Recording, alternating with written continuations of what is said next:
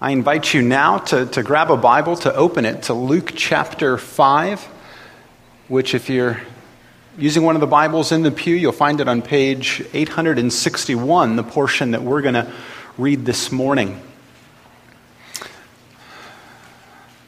But we're considering together what it means to be, what the purpose of prayer is in our lives.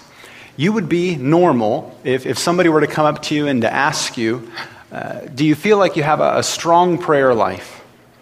If you said, I'm not sure. There are times where I sense that there's this real connection, this real relationship, and there's other times where it just seems distant, that prayer is at one and the same time something that is so easy, anybody can do it at any time and at any place, and yet we often find ourselves troubled by it, wondering, is there more? Am I doing something wrong? Am I not using the right words? Or is there something different that I should do? But building just even off of James' testimony, when we can change our conception of God and see Him as He's revealed Himself, that He is our loving Heavenly Father, that He's already sent His Son to secure our salvation. His desire to do that is to then have a relationship with us where we do sense His presence in all things, in the good and the bad, that we sense that God is with us and that we make ourselves open and available to Him, seeking His will, His wisdom. That's what a relationship is. If I were to ask you just about somebody in your life and say, oh, do you know that person? Yes. Well, when was the last time you talked to them? Oh, it's been 10 years. Okay, you knew them at some point, but you don't right now have a real active and strong relationship. There's always communication that happens when two people are relating to one another. And so the passage that we're going to go to, this whole series is in the book of Luke because it's the gospel more than any of the others that actually emphasizes prayer. And we saw last week about what role prayer played in the life of Jesus. That all throughout His life, it was His priority. And not because He was ignorant, not because He necessarily needed something, but because He had a relationship with His Father. And so prayer was always a part of His life, seeking His Father's will and to do all that He desired. And so we're going to be in the Gospel of Luke, and today's message is entitled Cries of the Heart. We're going to look at a story that actually doesn't say that much about prayer, but I think it's one of the best stories that we have in the Bible to get at the deep issue of what prayer is and how it can function in our lives. So we're going to read from verses 17 to 26. And if you're able to kind of think and listen at the same time, then ask yourself the question as you're reading this, what is this saying about prayer and how we're to relate to God, what it is that He desires from us. So beginning in verse 17 of chapter 5, on one of those days, as He, Jesus, was teaching, Pharisees and teachers of the law were sitting there, who had come from every village of Galilee and Judea and from Jerusalem, and the power of the Lord was with Him to heal. And behold, some men were bringing on a bed a man who was paralyzed, and they were seeking to bring him in and lay him before Jesus. But finding no way to bring him in because of the crowd, they went up on the roof and let him down with his bed through the tiles into the midst before Jesus. And when He saw their faith, He said, "Man, your sins are forgiven you."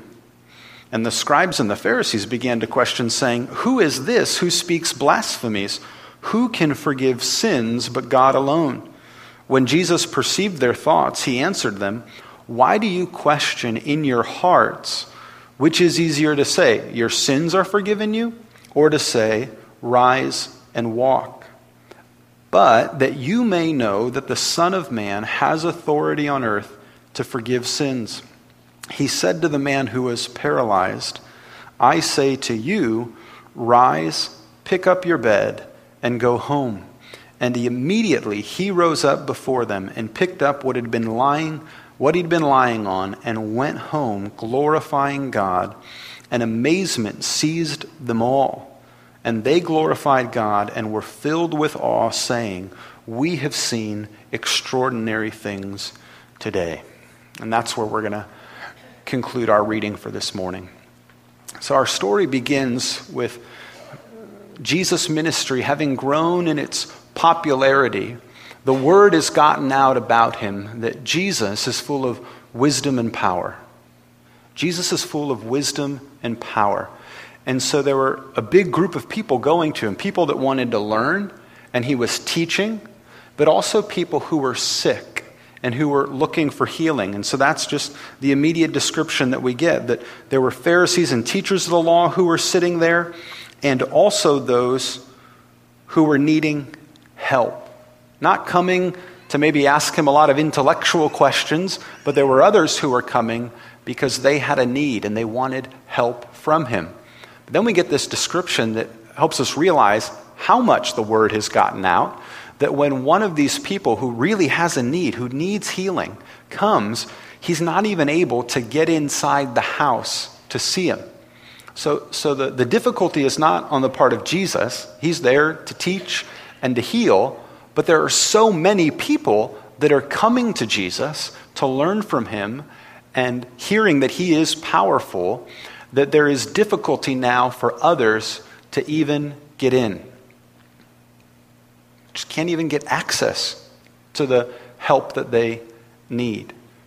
And so this is one of the great things about prayer. When we come to our God, we come to somebody who has demonstrated over time that he is full of wisdom and power.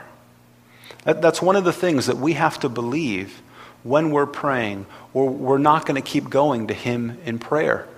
If we think we have all the wisdom, or we have all the power, or somebody else does, then that's who we're going to go to for help.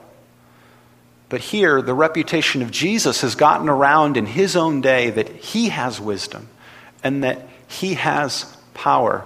And so people are coming to him for a variety of reasons, but their focus is to come to him. What is he going to say? What is he going to do? And how is he going to do it?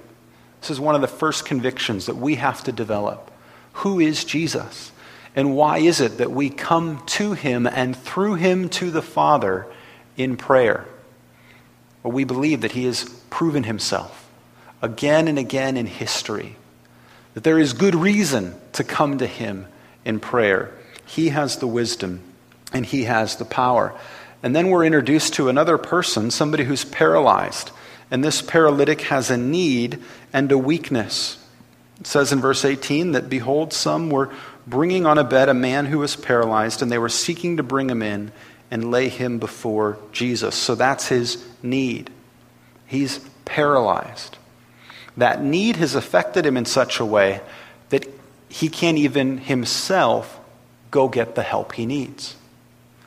So this need that he has made him weak. He'd be the first person to say, something's not right here. I get it. I don't need to be persuaded of that. Something's not right here. But what has gone wrong has gone so wrong that I can't even go. I can't take myself. So even if there is help out there, how do I get to it? How do I get to the help that is there and that is available? And we find from the story he can't. He not only has the need for a cure, a need for help, he needs support to even get to the help that he needs. And thankfully, he's got friends. Thankfully, there are other people who can bring him. This is a cost for them to bring somebody who can't move, and they have to carry him. They've got to shoulder his weight. And traveling back then was a lot more difficult than traveling is today. And then when they get there, so they've done all that work, they discover that it's hard even to now that we're here, we made it all this way, there's another barrier.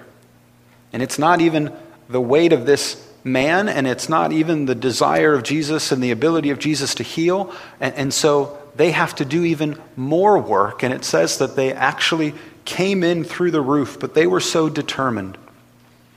so compassionate towards their friend that they were going to do whatever it needed to be done to bring their friend before Jesus.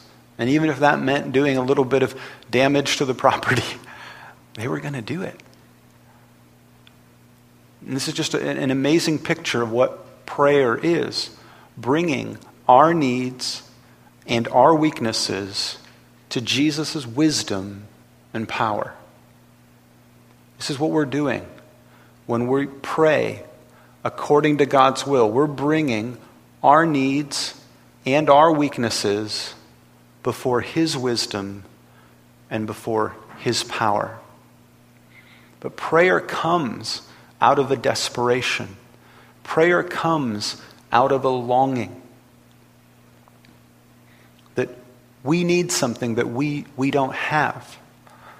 There's something out there that's better and that's greater and that we aren't experiencing right now. And so here this friend is brought before Him and He's laid at His feet. And then Jesus surprises everybody in the room.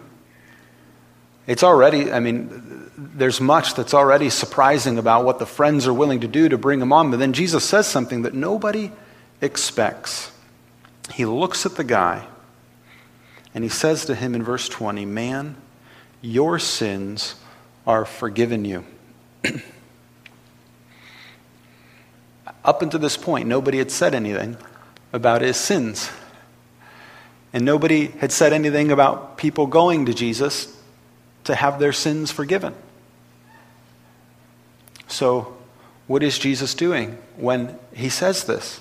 Your sins are forgiven. Well, we can tell right away that from some people, they're really bothered by this. The scribes and the Pharisees that are sitting around say, "Who is this who speaks blasphemies, and who can forgive sins but God alone?" And it says Jesus perceived their thoughts, and so then He spoke back to them. And so what we get here is a picture of the heart's cry and longing.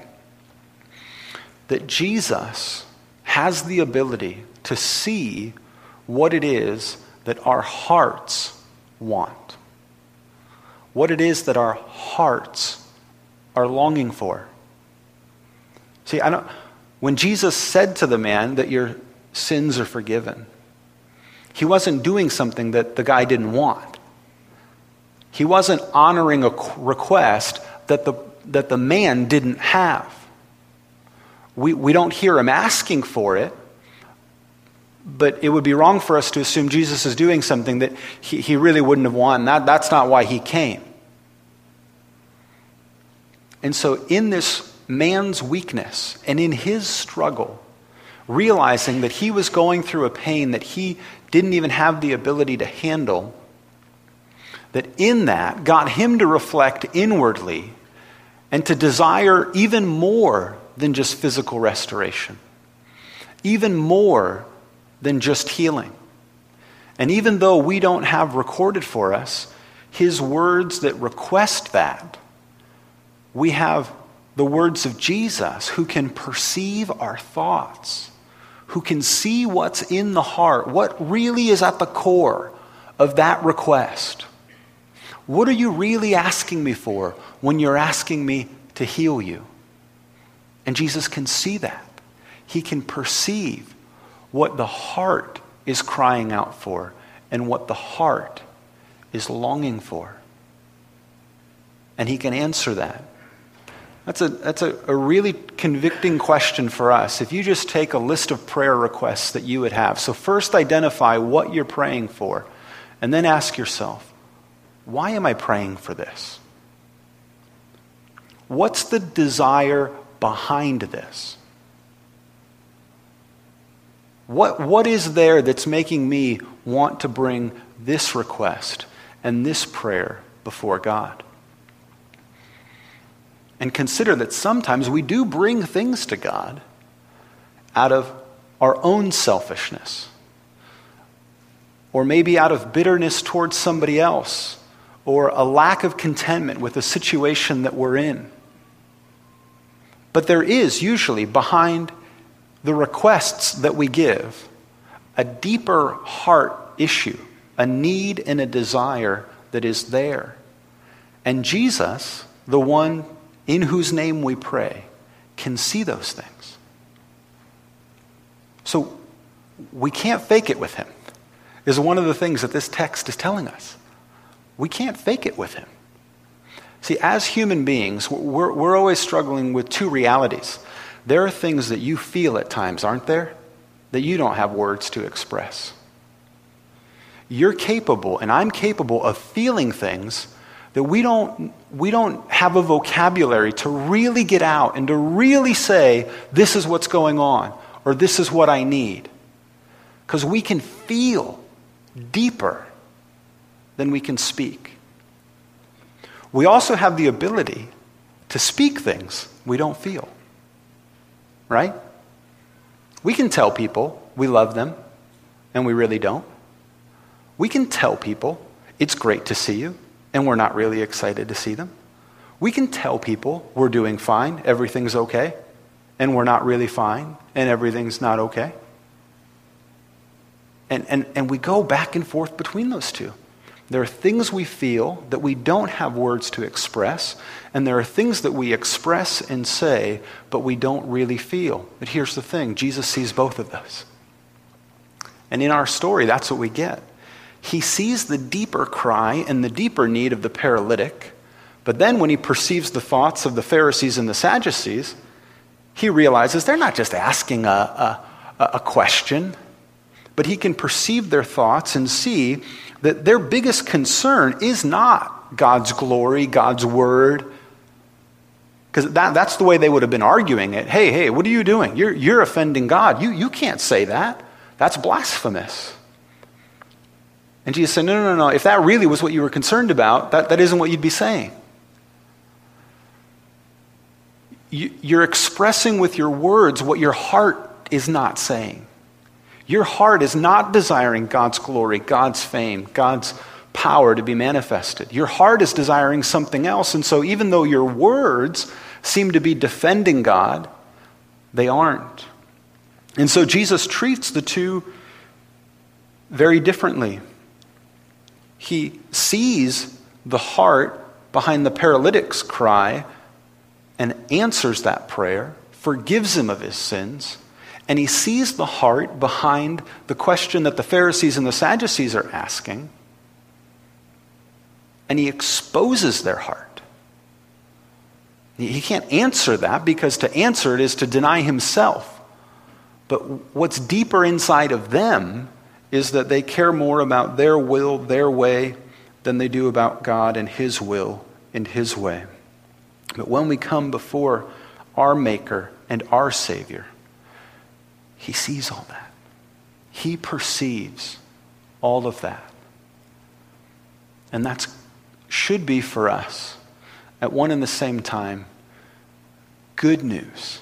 That if you're sitting here today and you're saying, you don't have the same situation as this person, you maybe aren't struggling physically to the extent that he did, but you've experienced things in life that you would then be honest to say, I am overwhelmed. I don't have even the ability to help myself.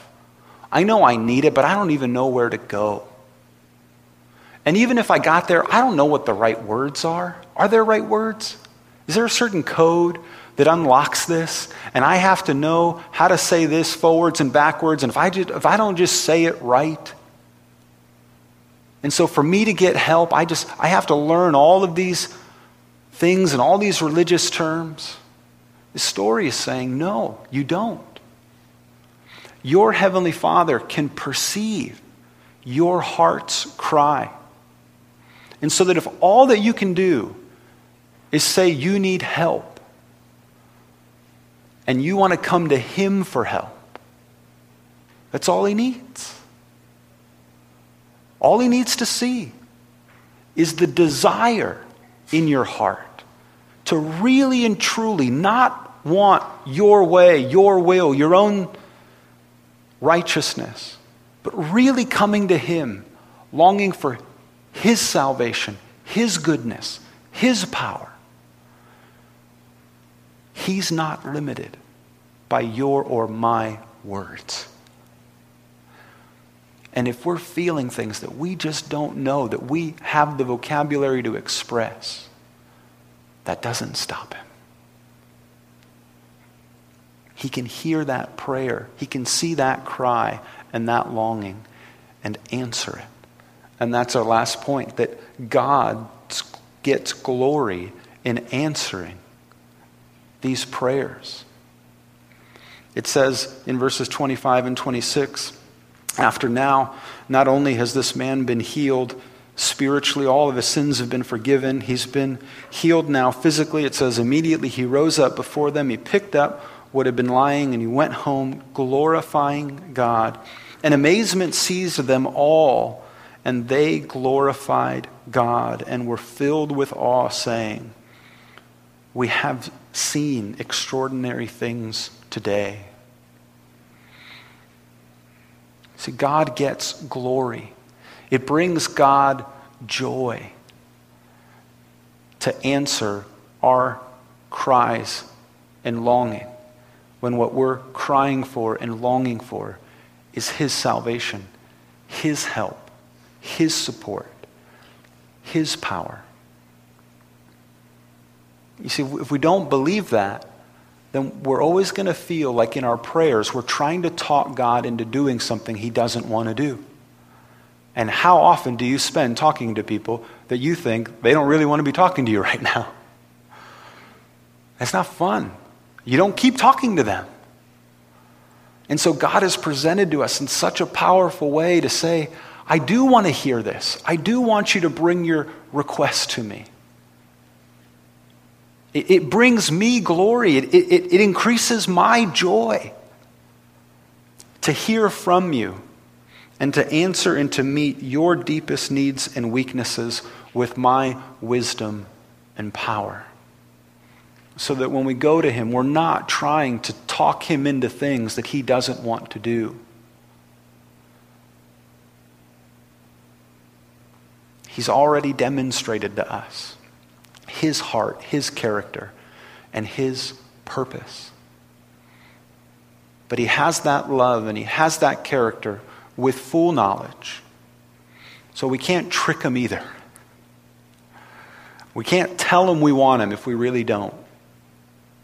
We can't tell Him we desire His glory and His fame when we really don't. We can't show up to church and do all the religious things that other people might tell us to do and trick Him. And that isn't what He desires from us. His desire is for our true longing, not to show ourselves to be strong, to show ourselves to be like the Pharisees and the teachers, but just to acknowledge our need of Him, like the paralytic, that we are weak and that He is strong. And then to come to Him in prayer. And that's not just a prayer prayed one time. That's a lifelong prayer. It should be for us a daily prayer. To be reminded every morning that as we come before Him, not so much of all the things we want and all of our requests, but all the things that we need from Him, and that He is so willing and gracious to give. And so let's pray. Heavenly Father, we thank You that we can come to You, that we can be connected to You. And we thank You that You're not limited by our words and our wisdom and our knowledge, that You can see right through all of that, right into our hearts, and know what's there. So, Father, we pray that You would look past all of our efforts to be like Pharisees and Sadducees and to act like we're better than we are, to speak with our words things that aren't even true about our hearts, and that You, Father, would show us our need, show us our weaknesses. Father, we thank You for the testimony of James that we've already heard and his acknowledgement of his need long ago. and your answered prayer. And we ask that for somebody, even this morning, their testimony would begin. That they would acknowledge in their own hearts, because that's where the battle really is, that they need you and that they desire for you to take over, to take control, to address every physical and spiritual need that they have.